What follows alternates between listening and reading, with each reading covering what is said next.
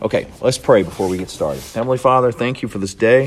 Father, we pray for everybody in our school who is getting sick. Father, I pray, Lord, that you would heal them, and you would return them back to optimal health. And Father, I pray that as we continue to study your word today, that you would build us up and you would continue to equip us to serve you and to glorify you and become more like your Son. It's in Jesus' name I pray. Amen. All right, so over the past 12 weeks, we've been answering three questions. What does a society think about God? What does that society think about man? And what does a Christian society think about law? So, we're getting to time today. We're going to spend the next few weeks answering that question. What does a Christian society think about time? And it's interesting, I don't know if you know this or not, Judaism and Christianity were unique in the ancient world with respect to their view of time. They both taught that time moves forward in a straight line. It's linear. That means it has a beginning and it has an end. Now, this doesn't sound like a life-altering concept to us because we've been immersed in Christianity for as long as we've been alive. But once upon a time, this linear view of time was unique only to Christianity and to Judaism. In fact, it was unheard of outside of the tiny nation of Israel before Christ came. So people these days in the West, they hardly even think about time. Maybe to remind themselves that they don't have enough of it. But other than that, they don't give much thought to the underlying nature of time. Time is something that's natural to us.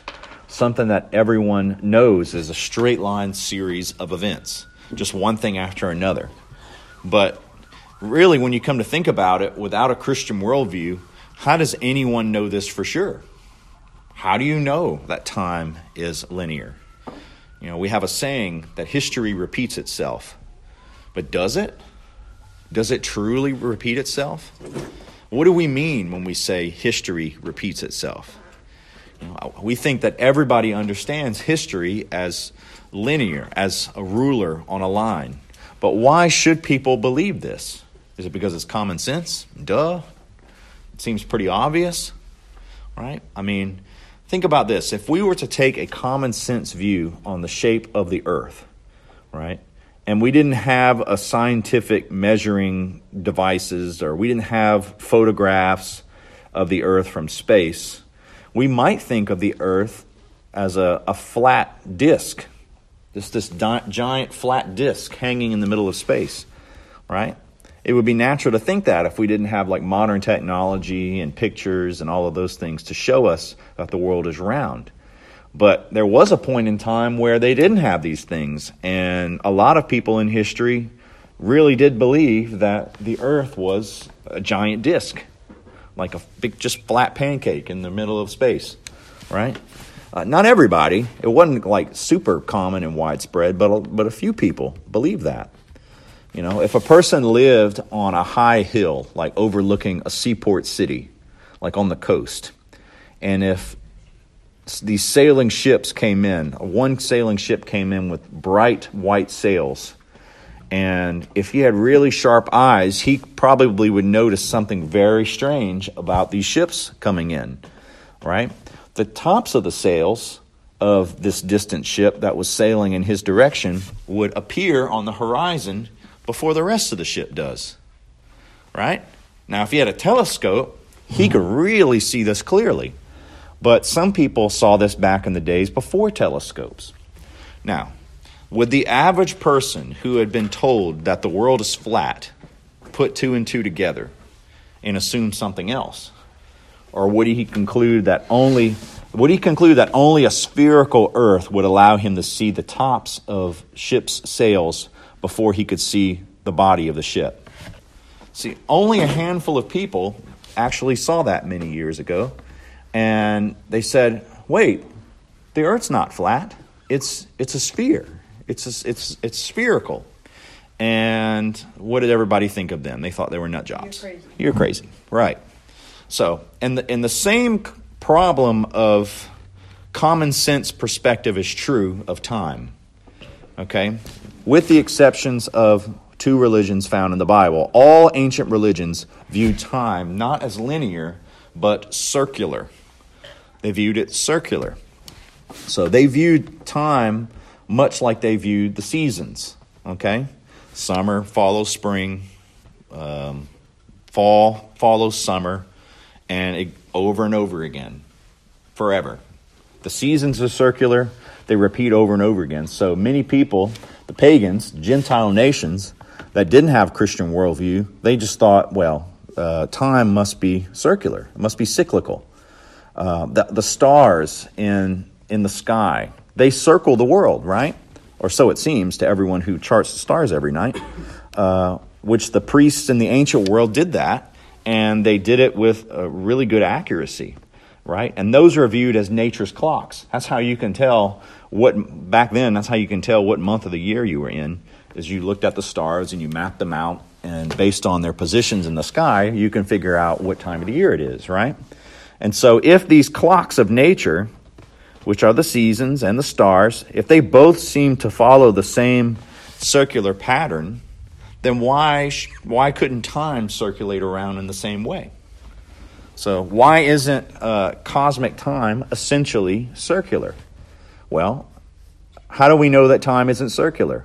Because the Bible tells us, right? The Bible tells us that time isn't circular. It is linear. And time is linear because God created the universe in the beginning. That implies a starting point. And at the end, according to the Bible, He's going to judge it. So that sounds like a straight line to me. Circles, if you just traveled the perimeter of a circle, it goes on forever and ever. There is no beginning, there is no end. But the Bible gives us the beginning and the end, so therefore time is linear. What was that? In the middle. The Bible will start off in the middle. Right. Well, you're talking about if it were circular? Yeah, well then what sense would it make to say that in the beginning God created the heaven and the earth? There is no beginning. In the end, God will judge the world. What does that even mean? Right? If everything is just cyclical and circular. There is no beginning, there's no end. But the people who reject the Bible, many of them, pretty much everybody these days, at least in the United States, would say that, what are you doing? Oh, stop. It's distracting. The people who reject the Bible these days in America would say that time is linear, right? That there was a beginning and there was an end, at least some of them. But if they reject the Bible, they're going to have a difficult time giving a good proof for that, right? What basis or what standard can they go by to say that time is linear and not circular? They don't know what happened at the beginning. They weren't there, right? And many of them believe that the end will come whenever, the sun starts to swell up and engulf the earth and everything burns up, and then that's it, right? So, but without the Bible, they can't give a good answer as to why they would believe it's linear. And so, really, many of them have already conceded that time must be circular then. And it's only in modern times have Bible-rejecting people offered any plausible defenses of the idea of linear time. And they needed science to do it, which is the historic product only of a biblical view of time to discover these answers. One of the most popular alternatives to biblical religion has been the doctrine of karma and reincarnation. Any of y'all heard of these things? Karma and reincarnation. Can anyone tell me what those things are? Lucas? Karma is like, if you do good, good will happen to you. If you do bad, bad will happen to you. Yeah, so that's one aspect of it. Mm-hmm. Reincarnation is like when you die, you come back as someone else and you have no memory of your past life. Yeah, someone or something else. Right. And so with these doctrines of reincarnation and karma, people's souls are said to survive the death of their physical bodies. Their souls live on, and their souls get put into either other people or into other living things. You could come back as another human, or if you did some really bad things in your life, you can come back as a cockroach or something like that. Huh? Turtle. A turtle. You said turtle? Mm-hmm. Why a turtle? Why not? Okay. That's one of the popular worldviews that do they view time as linear or cyclical? Linear. No, it's cyclical. It's cyclical, yeah. And these souls, they say, go through thousands or even millions of life experiences. So they live life as a human. They live however long they live, 90 or so years. Then they come back as a mouse. They'll live that life. Then they'll be recycled. If they did good things as a mouse, they'll come back as a dog. If they listened to their master and actually fetched the ball and brought it back, they may be upgraded back to being a human again. This goes on ad infinitum, forever. And so they move upward or downward on some vast chain of being. And they can be all the way from an amoeba, which I guess is like the worst of the worst. If you really did bad things, I guess you would be brought back as a single-celled amoeba or something. You can go from that all the way up to a god, even the God, the one, they call it, himself. So there's a ladder of different beings you can be a part of, or your soul can be united with. So these souls, what was that? You can't eat cows because they think you're reincarnated as a cow. Yeah, right. They view cattle as holy and gods almost. And aren't the people starving and there's just a bunch of cows? Yep. Right. Same. They view the same thing with mice. Their villages and populations are just overrun with rodents. Because if you kill a mouse or you kill a cow, then I guess you'll be reincarnated as an amoeba, and nobody wants that. So, yeah, I'm not super accurate in this. I'm not an expert in karma and in Hinduism or anything, but that's generally the idea. So these souls that keep on coming back, they either advance or they get demoted in terms of the net good or evil that they've done in their past life. So if they've done more good than bad, then they'll advance to a more superior form of life. If they do more bad than good, then they get demoted to being a roach or whatever. And so this advancing or degenerating happens after every lifetime, over and over and over again. And in the end, all souls reunite with the impersonal, universal spirit from which existence somehow came. You'll finally reach nirvana, and you'll be perfectly one with the universe, right? So that's what they believe. But there's no way to be sure that the process of this creation through separation doesn't start all over again, right? They may be all united. We all may be united into this one thing, and then how do we know it just doesn't start all over again? Right? Most believers think that it does, because they believe that ultimately time runs in cycles. It's just going to keep going over and over and over again. And according to this doctrine, it's only when we escape time that we'll actually find peace. And they call it the peace of changelessness. But here's a question. How did we ever get into time in the first place? To get into their worldview. Right? The way to peace is to get out of time in their minds, right?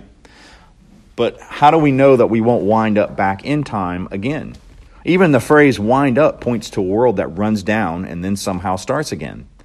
And so people who believe in karma and reincarnation, they don't consider the truth of the Bible's teachings in Hebrews 9:27. It says it is appointed once for man to die, and after that, the judgment. So you don't have to worry when you die that you'll come back as a roach, right? Oh, thank God. Right. What a relief. But if you're not a Christian, I would probably rather come back as a roach than be judged by God. So, Couch life for me. Huh? Couch life for me. Couch life for you, yeah. Go hang out in the cabinets. Yeah. So, the Bible says that time is linear, and that time moves in a straight line from God's creation of the world at the beginning to God's final judgment of the world at the end.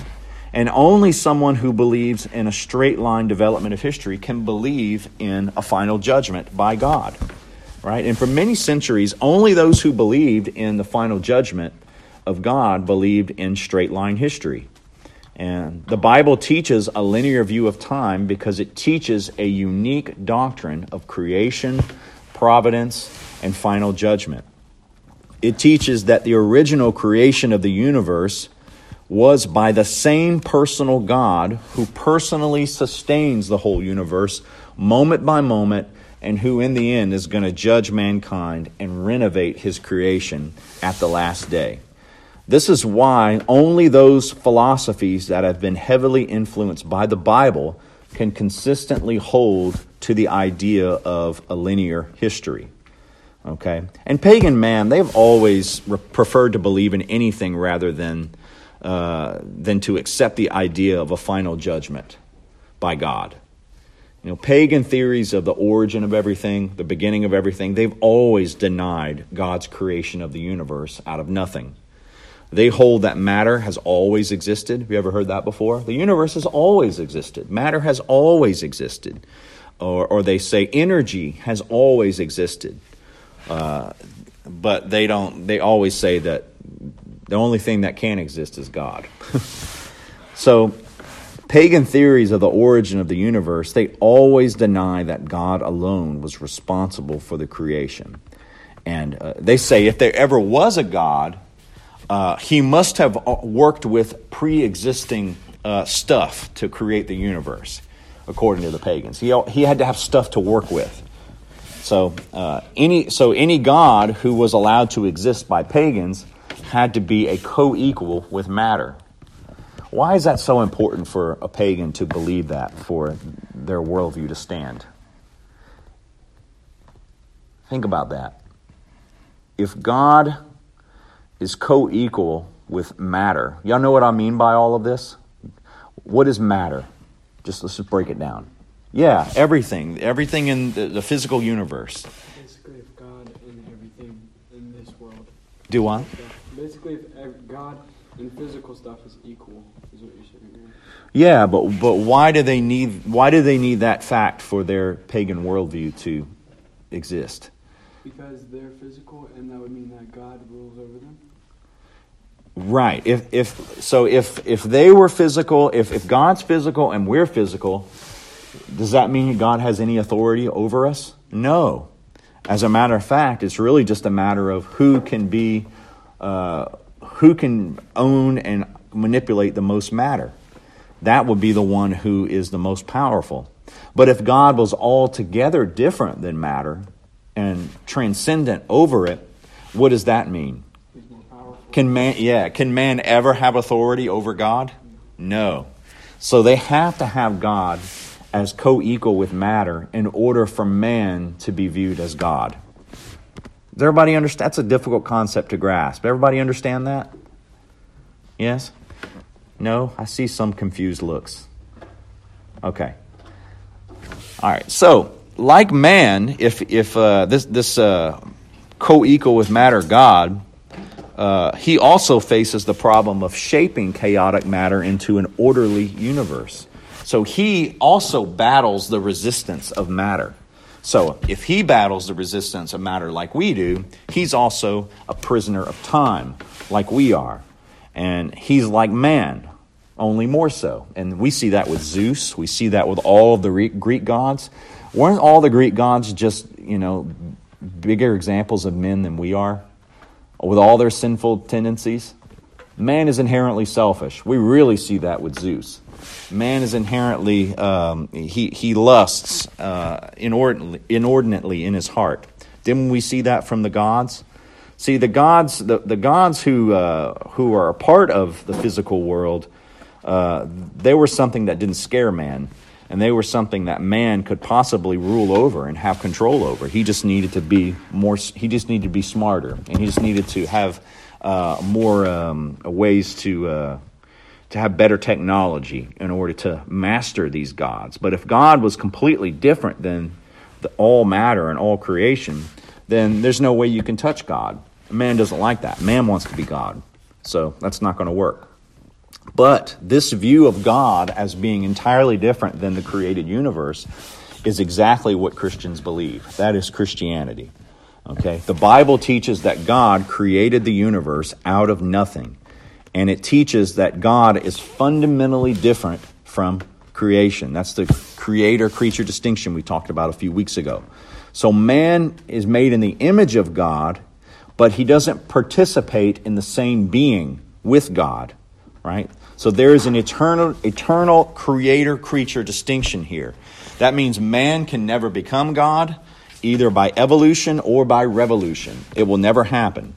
Man will always be man, and God will always rule over him.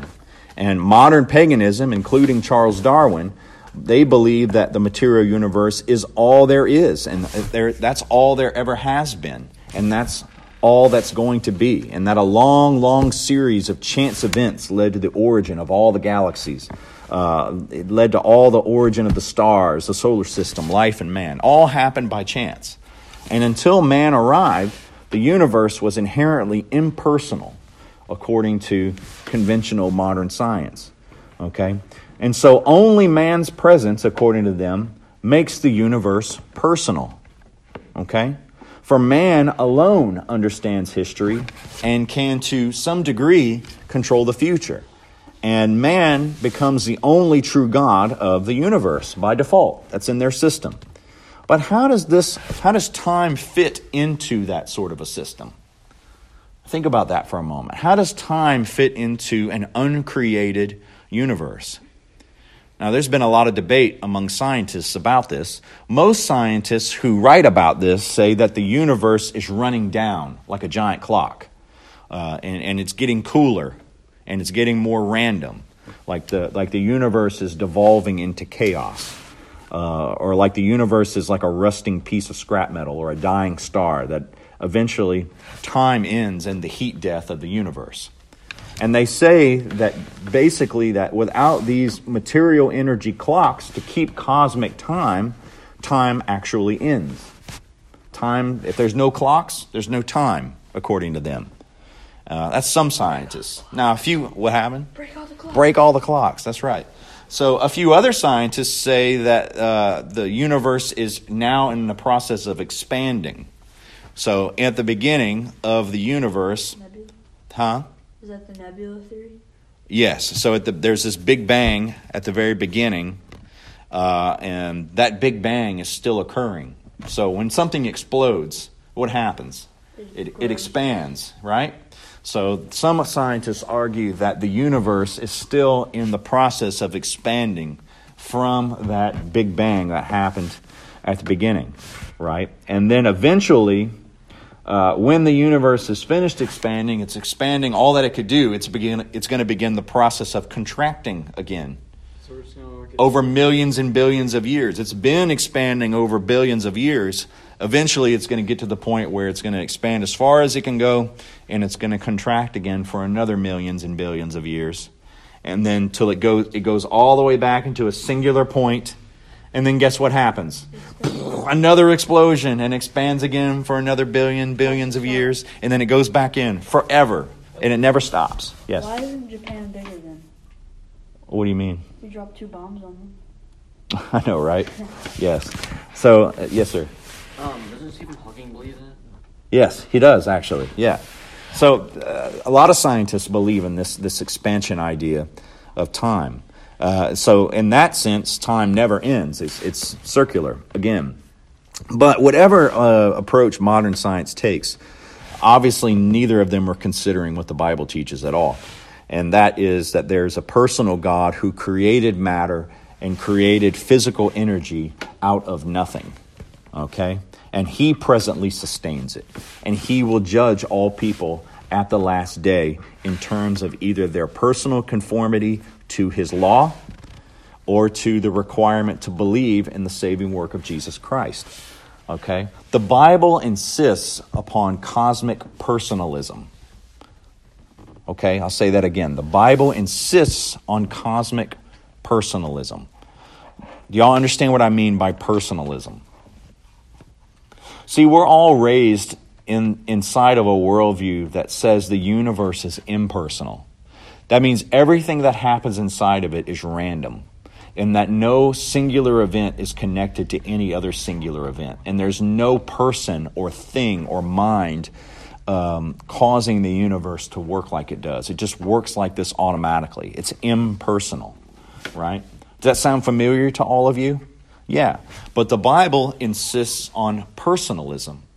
So if impersonalism is what I described, what would personalism be? What would its opposite be? What would that look like?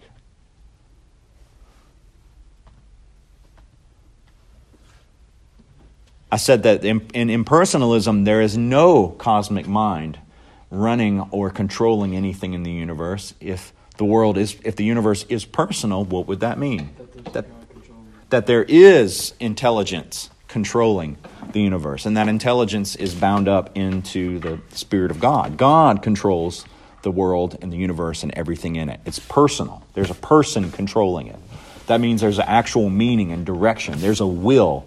The universe, according to modern scientists, can't have a will. It can't have a desire of where it wants to go. So survival of the fittest.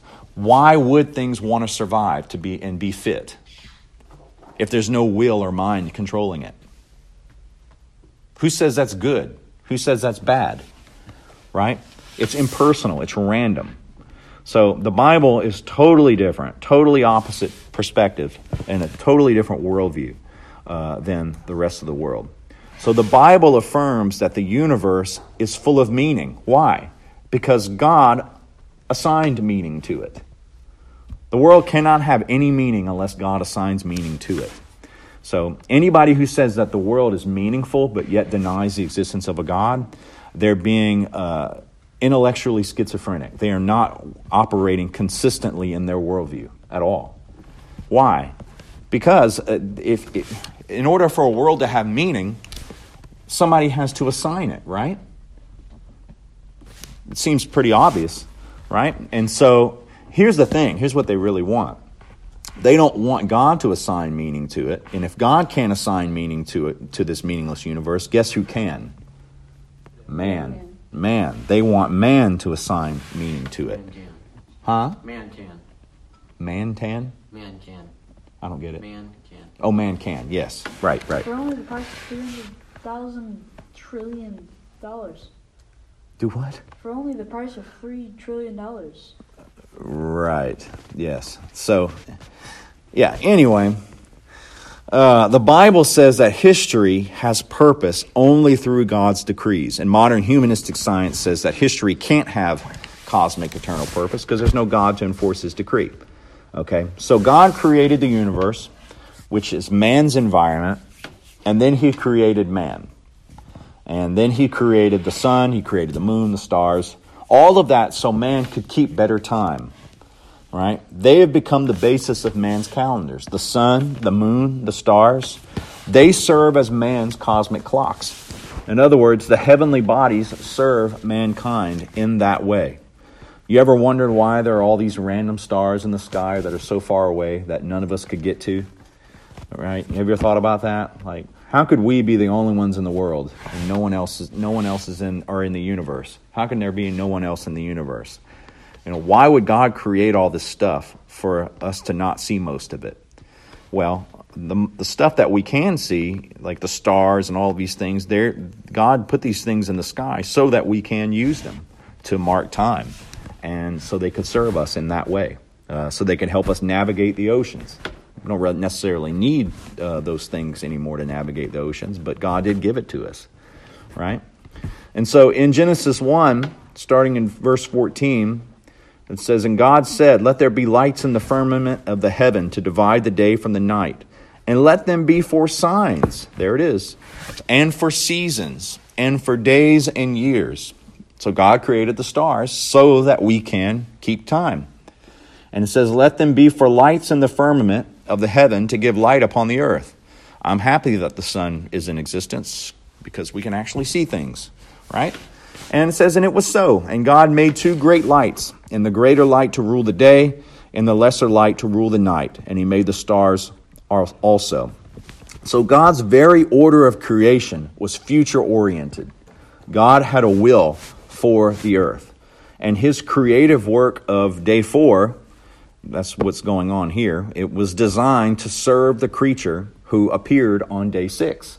So man didn't come about until day 6, but the Lord made all the things on that we use to mark time on day 4 so that could serve us, right? So let's think about what the Bible teaches here. What it teaches can't be made to fit with any other view of the origin of the universe. Any attempt to fit the Bible's account of creation with any other view, they have to ignore or reject what the Bible teaches first. All right? So what am I talking about here? Can anybody give any example of a secular worldview that Christians have tried to mesh in with the Bible regarding creation? Yes? That man and man can coexist together in a relationship. That do what? Man and man can coexist together. Yeah, that's true. That's like downstream from what we're talking about here. Yeah. What else? Have any of y'all heard of like Christians trying to like synthesize evolution with biblical creation? Yeah, that's one example. Yeah, that's one example. And so, but in order to do that, they have to ignore what the Bible says in the text to be able to do that, right? They have to ignore or reject what the Bible teaches, okay? So first, the earth was created before the sun, the moon, and the stars. How does evolution even possibly work if, according to Scripture, the earth was created before the sun, moon, and stars? How's that possible? How can any sort of plant or living thing survive or evolve into a plant from a single-celled organism if the sun were not in existence yet? How could it happen in 2 days? Oh wait, the days aren't literal days in the Bible. They represent eons. They represent millions of years. See, in order for an evolutionary worldview to try to synthesize that with the Bible, you're going to have to compromise what the Bible says in order to do it. Okay? The earth did not evolve out of the stars of the sun. It was created before them, according to the Scripture. So how can you fit this account into any scientific view of evolution? Right? Second, the heavenly bodies, the stars, they were created by God in order to give light to the earth. But more than this, they were created to become signs. Signs must be interpreted, right? Interpreted by whom? Man, right? Signs for what purpose? For man's purpose. So, in other words, the sun, the moon, and the stars were created in order to serve man who hadn't been created yet. So the very sequence of creation points to the future. See, modern Darwinism self-consciously tries to deny any trace of purpose in the history of the universe until life appears. Okay, but the Bible teaches that life was created the day after the creation of the sun, the moon, and the stars. How do you fit this into any account of Darwinism? See, the biblical account of creation, if you take it literally, as you should, will automatically lead us to reject all other rival explanations of time. Okay? Only if we abandon the plain and the clear meaning of the words of the Bible can we merge the Bible's account of creation into any other interpretation or origin of the universe. Okay? The Bible refers to the creation with the words, "in the beginning." Right? That tells us that time began at the creation. The biblical view of time can't be separated from the biblical account of creation.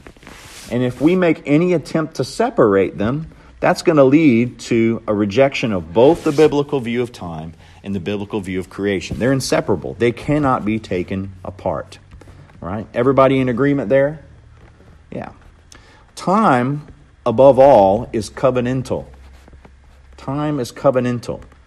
Time conforms to God's decree.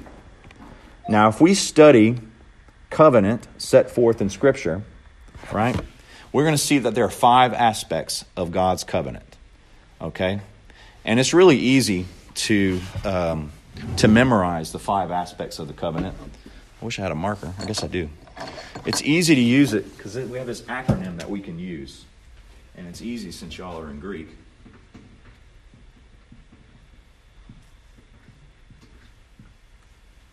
We can use the word theos to do that. And theos, of course, means God. So this is the 5-point covenantal model that runs everything in the world. This is how God has orchestrated covenants. So what's the T stand for? It stands for, no, I don't remember how to write this. Transcendence. Immanence. Okay, God, in order for any covenant to work, you have to have, first of all, what is a covenant? Can anybody tell me what a covenant is? Benjamin? An agreement between two beings. Right, an agreement between two beings. And in particular, with God's covenant, you have to have somebody that's transcendent and immanent. So what does transcendence mean? Transcendence means just what we were talking about a minute ago. We're saying that God is nothing like His creation. God is utterly distinct from His creation. God is transcendent over His creation. So man can never be like God. He can never be God because God is transcendent over him, right? But God isn't all the way out there in the middle of nowhere, totally distant from us, right? We can talk to God. We can pray to God. We can trust God with the cares of our lives. So He is transcendent, but He's also immanent. That means He's close by, right? He's so immanent that He has become a man, just like us, in the person and work of Jesus Christ. So not only is He over everything, not only is He God over us, He's God with us, right? So that's transcendence and immanence. Okay, what's the next one? The H stands for hierarchy. What does that mean? What's hierarchy mean? Like the role, like superiority. Like superiority or inferiority. That means there's a chain of command. There's authority and there's subordinates, right? So in a covenant, you're always going to have someone who has a higher authority than the other. So how can we relate this to God? That basically means that Jesus Christ is Lord and we are not. Okay?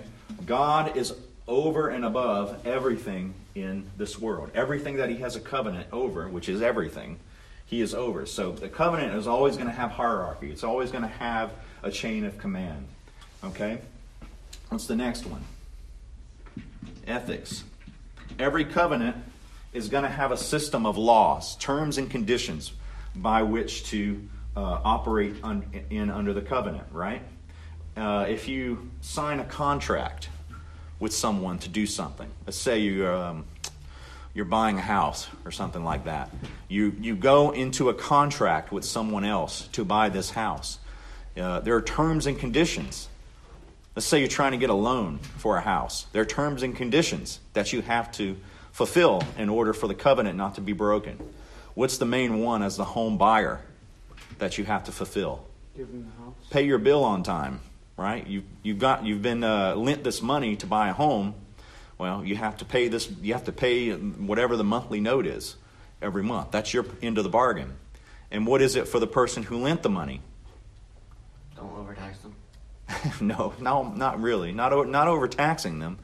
They can't call the loan early, depending on the type of contract. There are some contracts where you can call the loan early. Or you can't just say, all right, all $200,000 is due tomorrow. Wait, that's not what we agreed to in the contract. So there's a system of laws and ethics that run inside of the contract that both parties have to live by. And that's the same thing with God's covenant, right? We're in covenant with Christ, but that covenant has terms and conditions, right? What are some of the current terms and conditions we have to live by? Follow His law. Huh? Follow Exactly. God's law. Those are the ethics. His literal laws are the ethics. Anytime you read about the laws in the first 5 books of the Bible, you're reading the ethical. You're reading all the fine print in the contract. That's what you're doing. Okay? Good. What's next? What's the O? Oaths. If you fulfill your terms and conditions in the contract, good things happen to you, right? Eventually, you get to pay off your home and you own it. That's a blessing. What happens if you don't pay your house payment on time over a period of months? Take it from you. They take it from you. Exactly. They repossess the home and you're kicked out. So there are positive and negative sanctions involved with obedience to the ethics. And that's what oaths are. So you make an oath. So that's a part of God's covenant. What happens if you do not trust upon Christ for your salvation? Ultimate cursing. Hell, right? What happens if you say you follow Christ, but you live a life of not following His law? You're basically a covenant breaker. You've broken the covenant. And will you get blessings associated with following and obeying the laws? No, you get cursing. You'll get cast out, right? All right, good. And then the next part is, can anybody guess? Succession. Succession, that's right. After I started writing it. Yeah, succession. What's that mean? Where is this thing going in the long term? Does this thing have a future? Is the covenant going to stop with the one who originally made it with God, or will it keep going? Like God's covenant with Abraham. Did it stop with Abraham? No. What did God promise to Abraham? That not only he would experience blessings, but what? The entire world would experience the blessings that Abraham would have as being a part of this covenant. So there in God's covenant is covenant succession. So this is a really easy way to memorize the 5 aspects of the covenant. Theos, transcendence, immanence, hierarchy, ethics, oaths, succession. Okay? I'm not good at memorizing things, but I just did this completely by memory because of this little acronym here. So it's helpful. Okay, so those are those 5 aspects. And we can find all 5 aspects in every human government and every human institution. We can find all of this, even in the ungodly ones. Okay? The 5-point covenant is an inescapable concept. That means it's built into every aspect of the creation, whether we like it or not. Okay? So, and it's funny, several books of the Bible are structured in terms of these 5 points. Like Exodus and Deuteronomy, if you look at the outline of the book, you'll see these 5 points laid out throughout the book. We see it in Exodus, we see it in Deuteronomy, we see it in Matthew, we see it in Romans and Revelation. And also the 10 Commandments are laid out this way. So Commandments 1 through 5 are laid out exactly like this. And then it starts over with 6 through 10 being laid out exactly like this. Okay? Yes, sir. Yes, you can. So even the structure of the 5 books of Moses has this 5-point covenant model, right? It's 5 books. So Genesis is the book about God's transcendence and immanence as Him as being creator and ruler, right? Exodus, that's God being Lord and Master over the Israelites. That's hierarchy, right? What's the next book? Leviticus. What is Leviticus filled with? Laws, ethics. There it is. And Numbers. Numbers is about what? God's judgments or blessings on Israel, depending on whether they obey the laws or not. And judgment on Israel's enemies. That's oaths and judgments.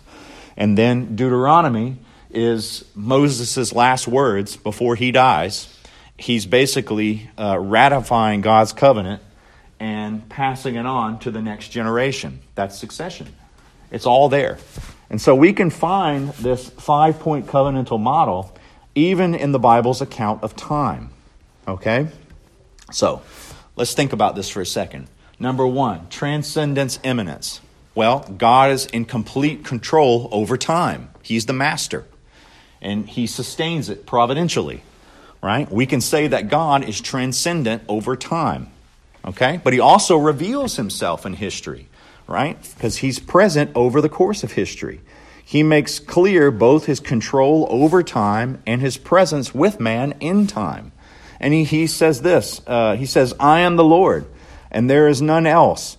There is no God beside me. I girded thee, though thou hast not known me, that they may know from the rising of the sun. That's a time marker. Y'all get that? The rising of the sun, and from the west, that there is none beside me. I am the Lord, and there is none else. Wow. So He announces His control over time through his control over the day and the night. That's what he's saying here. Those are signs of time. That's transcendence, immanence. Okay? History is personal because God is personal and he's in control of it. Okay? God's holy word is transcendent, and because of that, it can't fail. Isaiah 55, verse 8 says this, "For my thoughts are not your thoughts, neither are your ways my ways, says the Lord. For as the heavens are higher than the earth, so are my ways higher than your ways, and my thoughts than your thoughts. For as the rain cometh down, and the snow from heaven, and returneth not thither, but watereth the earth, and make it bring forth and bud, that it may give seed to the sower and bread to the eater, so shall my words be that goeth forth out of my mouth.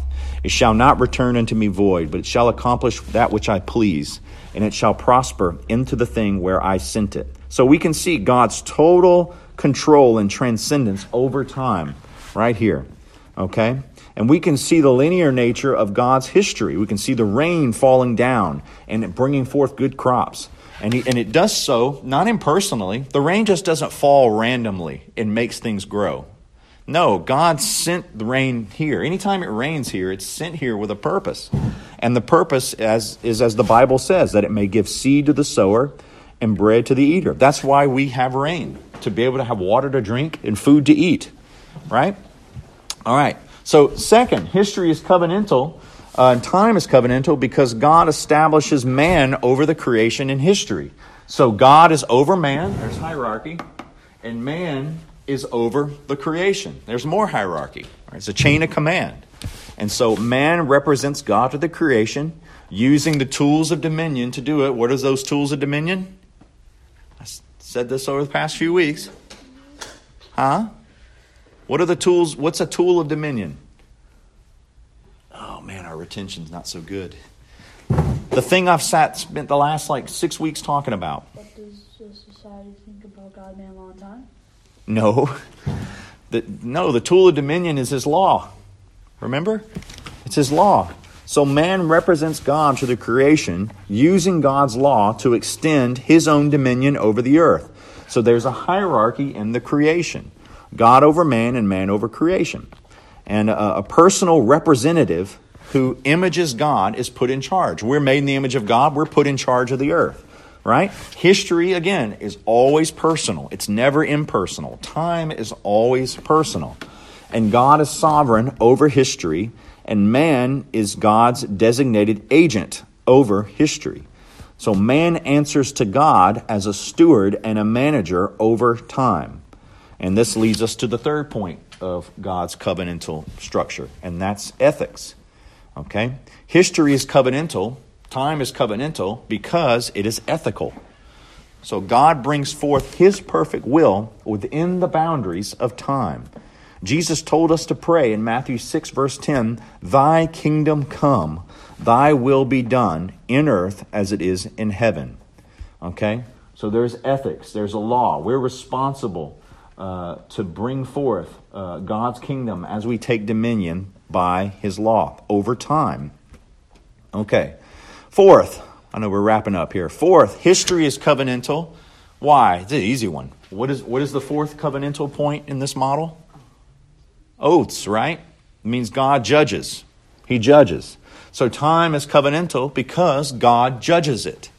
Men prosper in time, in history, in terms of their obedience to God's law. And they are cursed in history for disobeying it. And Paul writes, "For he saith to Moses, I will have mercy on whom I will have mercy, and I will have compassion on whom I will have compassion. So then it is not of him that willeth, nor of them that runneth, but of God that showeth mercy." So God is the judge of history as it unfolds, not man. Man cannot do it. He is the only one that can judge history. All right. And fifth, there is an inheritance for God's people. There's succession. That's point number 5. So after the final judgment, does time end essentially? In a sense it does. But it's in a sense God extends time and extends history to parallel his own existence. Does God exist in time? No, he doesn't. So God extends history and he parallels his own existence to everything else in eternity. Right? So time, as we know it now, will be no more. So Revelation 21:7 says this, "He that overcometh shall inherit all things, and I will be his God, and he shall be my son." But there's also disinheritance with covenant breakers. The next verse says this, "But the fearful and unbelieving and the abominable and murderers and whoremongers and sorcerers and idolaters and all liars shall have their part in the lake which burneth with fire and brimstone, which is the second death." And so because time is covenantal, man finds himself facing moral decisions in history. Time, once again, I'll say it again, it's never impersonal. It's never random. It's never meaningless. And because Adam rebelled in history, the processes within history have fallen under the curses of God. Even time itself is cursed, right? And because time is cursed, now time has become a burden for man, right? Just like his labor has become a burden.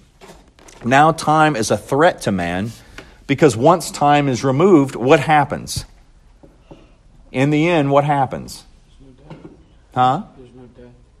Well, no. For the cursed man, for the disinherited man, when time ends, when does time end for people?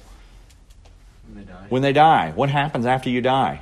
You go to heaven or hell. The judgment. God judges you. Yeah.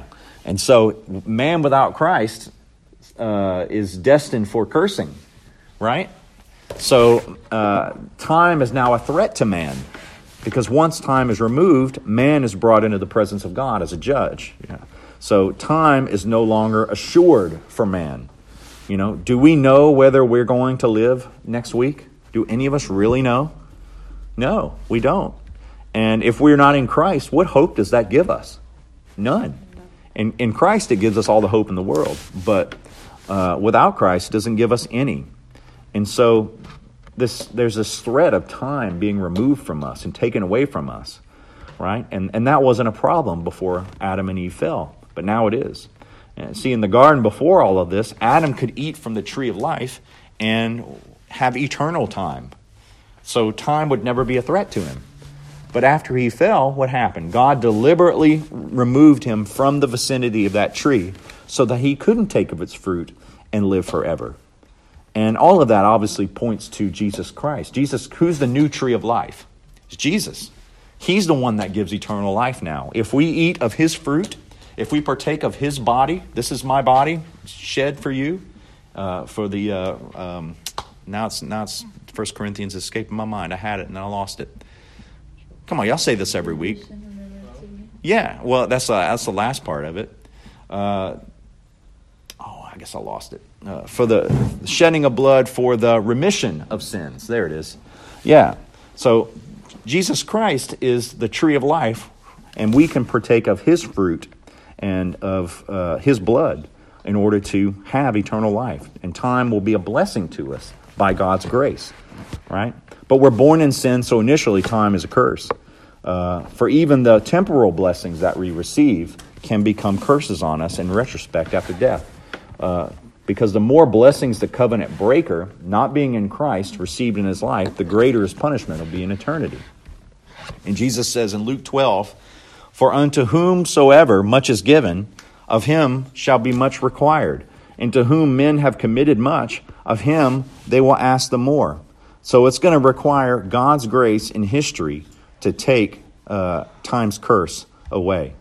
So we're all prisoners of time, right? In a sense, we are. You know, there's this statement, nobody gets out of life alive. That's a cynical statement, but it describes what kind of predicament we're in, right? But prisoners can make good use of time, right? Joseph was a prisoner in Egypt, but God used this experience to do what? To eventually make him a ruler. Paul was a prisoner in the jails of Rome, but what did Paul do in prison? He wrote all of these wonderful letters that changed the world, right?